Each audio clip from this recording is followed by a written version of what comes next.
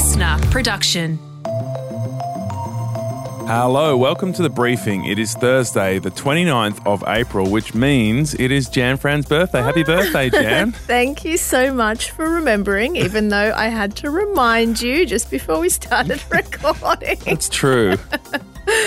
But it is my birthday, yeah. It's I was going to say it's the big 3-6, but 3-6 doesn't really seem like a big birthday date, does it? It's like a relatively big number, but it's not big in terms of an exciting number. Yeah, it's sort of just, it's a number among the fold. I don't think I'm going to do anything too special on my birthday. Try and get an early night.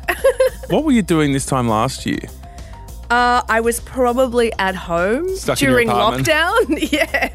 Somehow, it's a better birthday than what it was last year. Yeah. All right, let's get into today on our briefing. It's the show you either love to hate or hate to love. Yeah, we're going to take a look at why we're so obsessed with Married at First Sight, and also ask the question, is there a darker side to seeing people at their worst? It was quite confronting to watch the sort of emotional and psychological abuse that was shown on screen and not necessarily being called out by experts. That is today's briefing in just a moment. First, here are the big headlines. Well, Olympians are going to have to get tested for COVID every day at the Tokyo Games as Japan grapples with its growing COVID infections. Yeah, this directive is part of an overhaul of Olympic rules unveiled by the International Olympic Committee and the Japanese government overnight. Yeah, the athletes are also going to be barred from using public transport and they'll only be allowed to eat at Olympic Village cafeterias and also in their own rooms. Well, that sounds grim, doesn't it? It does, yeah. I certainly don't think they're going to have as much fun as what they've had previous years, that's for sure. What's the point of going to Japan if you can't go to all the restaurants? Probably winning a medal. Representing your country, that's also another reason, yeah. Yeah, so Olympians and officials still won't have to be vaccinated for COVID, but they will have to quarantine for 3 days upon arrival. Yeah, Japan's really not doing very well in terms of COVID cases. So at the moment, they're averaging about 5,000 new COVID cases per day. If you look at what they were averaging this time last year, it was around 200. So a massive jump from 1 year ago, and also less than 2% of the population of Japan is vaccinated. So all those things don't point in a very good direction, but the government is confident that they've got it under control and the games will go ahead, and I guess that's why they're making people eat just in the village and in their rooms. So, I mean, it's going to be interesting to see who wins the events, but it's just also interesting to watch how they're going to pull this thing off. Totally. India is continuing to break very grim COVID records. There were more than 360,000 new COVID cases in the country yesterday, the worst of any country in one day since the pandemic began. The situation is critical right now, and these 2 weeks are going to be a hell for us. That was a doctor in Delhi speaking at a hospital yesterday. There are also more than 3,000 COVID deaths recorded yesterday, but it's feared the real number could be a lot worse. Yeah, that's right. Well, the fear is that there are people that just are simply not presenting for testing. So it's difficult to actually gauge the number of people in India who are infected with COVID. You know, things like mass burials and funeral pyres are apparently a very common sight in Delhi now. Yeah, and so are massive events where people are not social distancing as well. There was a big rally for the Prime Minister this week. There's also, people washing together in the river in some cities. Other countries that have been at their worst, like the US, for example, when they were at similar case numbers, they got up to 300,000 on the worst part of the pandemic. And by that stage, they were finally introducing those other measures as well. So that's why I think there's this real fear about India just continuing to go up from here. China slammed Australia's increased defence spending, and the government, though, says that the boost is all in the name of peace. The Prime Minister, Scott Morrison, was in the Northern Territory yesterday announcing more than $700 million of upgrades for military bases in the region, but he's maintained he's not putting the country on an aggressive war footing. Our objective here in this part of the world is a free and open Indo-Pacific. Our objective here is to ensure a peaceful region. Chinese government spokesman yesterday said that Australian politicians were quote-unquote troublemakers. Again, he criticised the government for holding on to what he called a Cold War mentality. And Jan, the Home Affairs Secretary Mike Pizzullo has also clarified some of his comments about war. Yeah, he made some comments during an Anzac Day speech suggesting that the drums of war were beating and saying that once again free nations were hearing the beating drums of war, which alarmed some people, including Bill Shorten and the WA Premier Mike McGowan. It adds to sort of this increasing rhetoric around our fraying relationship with China, because just a few days ago, the Defence Minister Peter Dutton also said that conflict in our region regarding Taiwan shouldn't be discounted. So it's all part of this sort of slowly escalating rhetoric around a possible conflict in the region with China. Yeah, doesn't make me feel that comfortable. No, I'm not hugely comfortable about it either. The government has said that bringing unemployment down to 5% is a key objective for the upcoming budget. Yeah, so the Treasurer, Josh Frydenberg, is today expected to announce that the government will basically keep spending money until the unemployment rate falls from where it's currently sitting, which is at 5.6%. Yeah, it peaked at 7% last year, but it hasn't been as low as 5% in more than a decade. And the Treasurer is expected just to keep spending. They're going to spend at least $50 billion or go more than $50 billion into the red again for next month's budget. Government spending is not something that you'd hugely associate with a Liberal government. But again, it's an unprecedented pandemic they've had to spend last year to keep propping up the economy, and it looks like they're going to have to do that again this year and not really think about budget repair until at least 2022. Yeah, so I guess the long-running context here is that when they were in opposition and Tony Abbott was the leader, they were slamming Labor for, the debt and deficit disaster under Kevin Rudd and Julia Gillard, which happened because of their response to the global financial crisis in 2008. And they were boasting about getting back into black right before the pandemic hit. And since then, they've essentially taken a more centrist position and injected a lot of money into the Australian economy to keep us afloat during this bizarre time. And I guess this is where it starts to get interesting. Do they go back to their old position of really trying to rein in spending and get us back into surplus? Or, as we're seeing, it looks like they're going to keep spending money because they want to keep bringing unemployment down. And Michael Collins, who flew the Apollo 11 lunar module while Buzz Aldrin and Neil Armstrong walked on the moon, has died. Yeah, Collins stayed in the module, which was circling the moon, while Armstrong and Aldrin got onto the moon's surface in that famous moment in 1969. He died of cancer yesterday. He was 91, and Buzz Aldrin is the only one still alive. You'd be a bit pissed off if you got all the way to the moon and weren't able to walk on it, wouldn't you? Well, it was probably like part of the deal. I don't think they did rock, scissors, paper when they got to the moon. You never know. You weren't there. True. Did they even walk on the moon? To more serious stuff, it's time to talk MAFS.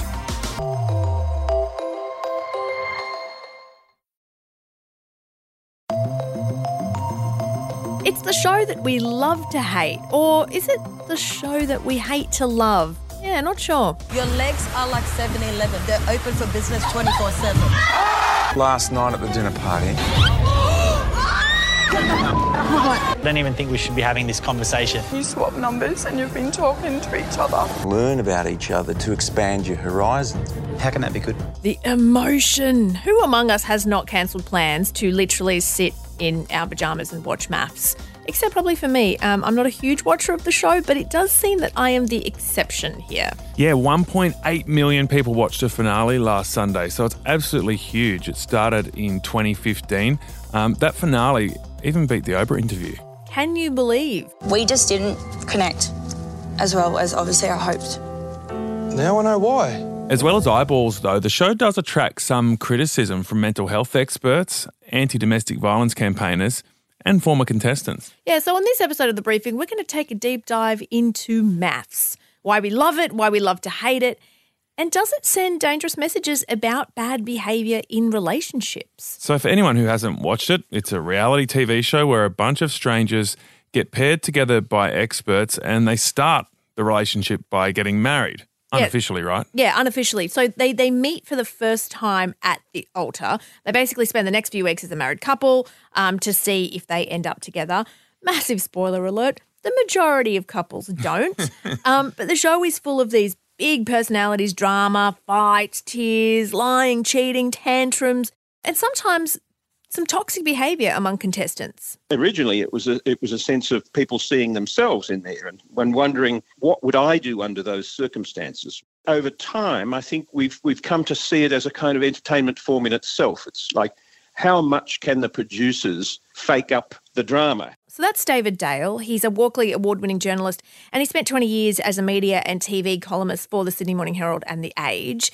He says that viewers, they don't really take MAFS too seriously. Given that 1.8 million Australians watched the final episode, you could take one view, which is that 1.8 million Australians are morons, but I don't think so. I mean, it's so obviously faked up. I think that people are watching it in a sense of irony, that they're watching it to laugh at the absurdities of it, rather than getting involved in the soap opera and, breathlessly waiting to see who gets off with whom. They're watching to see how far reality television has come in kind of presenting us with phony drama.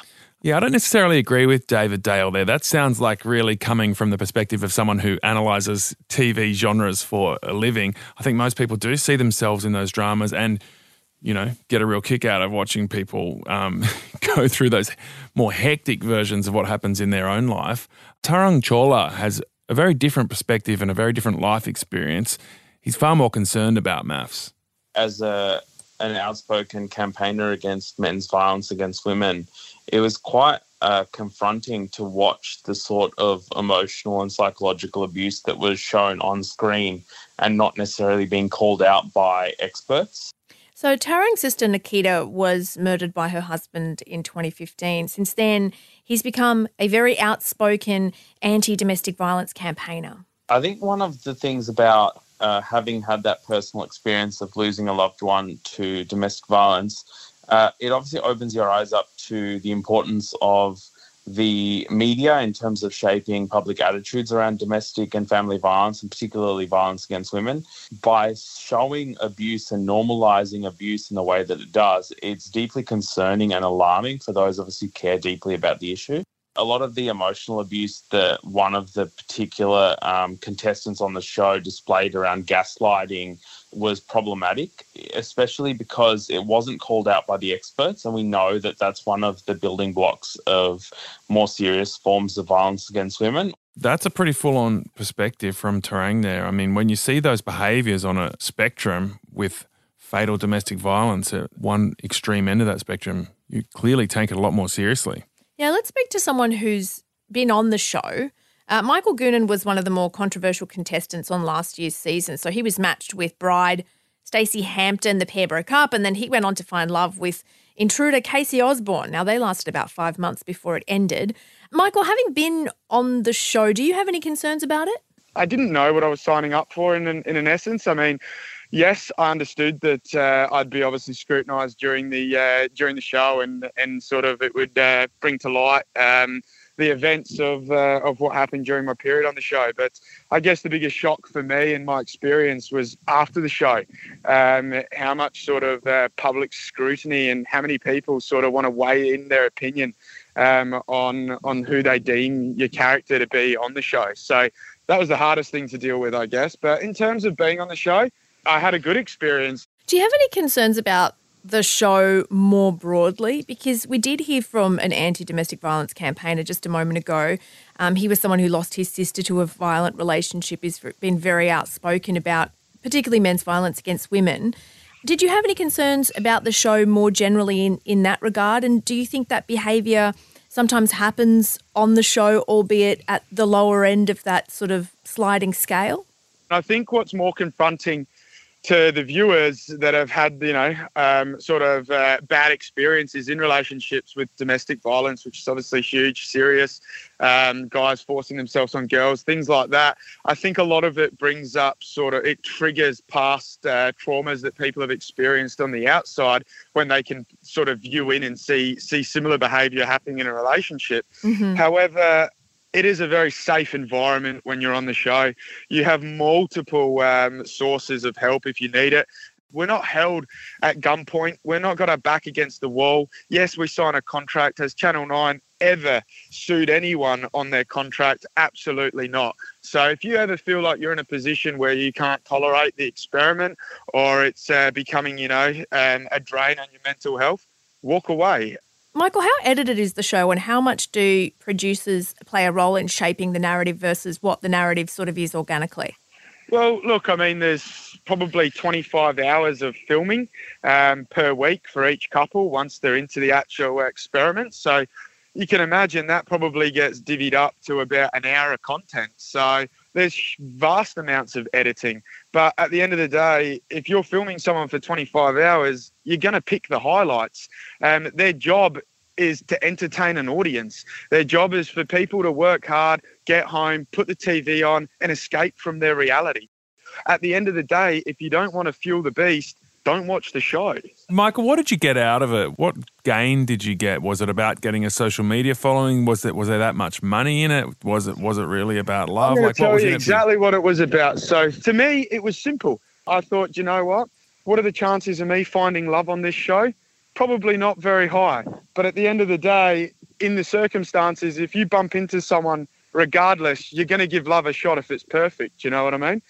At least now when I bump into a random or something, they actually know what I'm actually like. So it makes it a lot easier to I guess, meet girls. Wow, there you go. There you go. You got to the point it helped you meet more girls after the show. Yeah, so we got there in the end. I was wondering where you're going with that, Thanks Michael. for being honest with that. I see why you were good. I'm not gonna sugarcoat it, you know. I love it. Join MAFS to meet girls. All right. So that was Michael Goonan being quite candid there, Jan, about why he went on the show. Honest. Yes, exactly. Well, let's speak to a psychologist and relationship expert now, Jackie Manning. She was an expert actually on the Channel 7 reality relationship show, The Super Switch. She's watched MAFS for years. Last year, though, decided to switch off. I did stop. I just found it too much. I used to be able to extrapolate, you know, what was really going on underneath, and I'm always interested in human behaviour, the good, the bad and the ugly. But I just found watching last season it was just too much, too stressful. What about it was too much or too stressful for you? In the earlier seasons, I think it was a little less fabricated, and so it was a little more genuine. Particularly the first season was fly on the wall stuff. People went to their houses. They didn't have the dinner parties. I can't remember what season the dinner parties came in, to be honest. It just seemed to escalate into a frenzy kind of feeling last year, and maybe it was because of the stress of lockdown and, you know, we're already dealing with life. It was just, I just thought I don't want to be around that energy right now. It's clearly a turbocharged version of reality, and that's because it's on TV. Mm-hmm. But the behaviours are not any different to what goes on in real life, you know, people disappointing each other, cheating on each other, lying, pushing people around. So what's the harm in seeing this turbocharged version of reality on TV? Look, there can be harm and there can be good that comes out of it. As you say, these kind of behaviours do go on in relationships and things including the gaslighting that I think has been evident this season. And sometimes when people are in a relationship that is harmful like that, they genuinely don't see it. When you're in something, it's very hard to get perspective on it. So these shows can be useful in terms of highlighting, oh, I recognise that pattern, or oh, that feels bad to me watching that, but hang on, my partner did the same thing to me, so maybe I should rethink how I've reacted to that. So that's the positive side. I guess the harm is if the toxic behaviours appear to be somewhat celebrated or accepted, then that's just perpetuating the harmful attitudes that already exist in our society and that should be rooted out. But lots of those behaviours are called out by the other contestants or even by the experts. Like on the finale, they busted someone for lying who'd been complaining about all these other people, you know, pretty much gaslighting behaviour, and they called it out. So there is some degree of accountability. Are you arguing that maybe if they did an even better job of that, it could be quite an educational program? Absolutely. I 100% think that. I think there was a few years ago, where there was some bullying going on towards a girl, and I thought if Channel 9 had just stopped and gone, you know, ran the show as they wanted to, got the drama, got all that in, and then debriefed it a little bit more to say this is why this was wrong, or highlighting aspects of that and trying to teach the viewing public, I think that would be awesome. We relate to stories far more than just reading information in the news or in a book, and so it could do a lot of good in that way if it was handled the right way. Jackie Manning, psychologist there, I think that was a really interesting point that she made, that this is a real opportunity to educate people about relationships. People are watching this at home, reflecting on their own situations, and it's a tricky balancing act for a television network to sort of weigh up entertainment versus education. But a slight, given it's going so well with the ratings, a slight tweak towards education, it could do a lot of good. Yeah, so you reckon just a little nudge in that direction and the show could have a quite a positive effect on society? Yeah, I don't think the show's particularly bad. Like, it happens in people's lives all the time. Yes, it's turbocharged for reality TV, but we've had reality TV since Big Brother came in 2001, so we get that. But yeah, just a bit more information about how those behaviours can be harmful and how far they can go, then we might actually learn a lot about healthier relationships. All right, tomorrow on The Briefing, the US President Joe Biden has now had 100 days in office. We'll find out what he has actually done.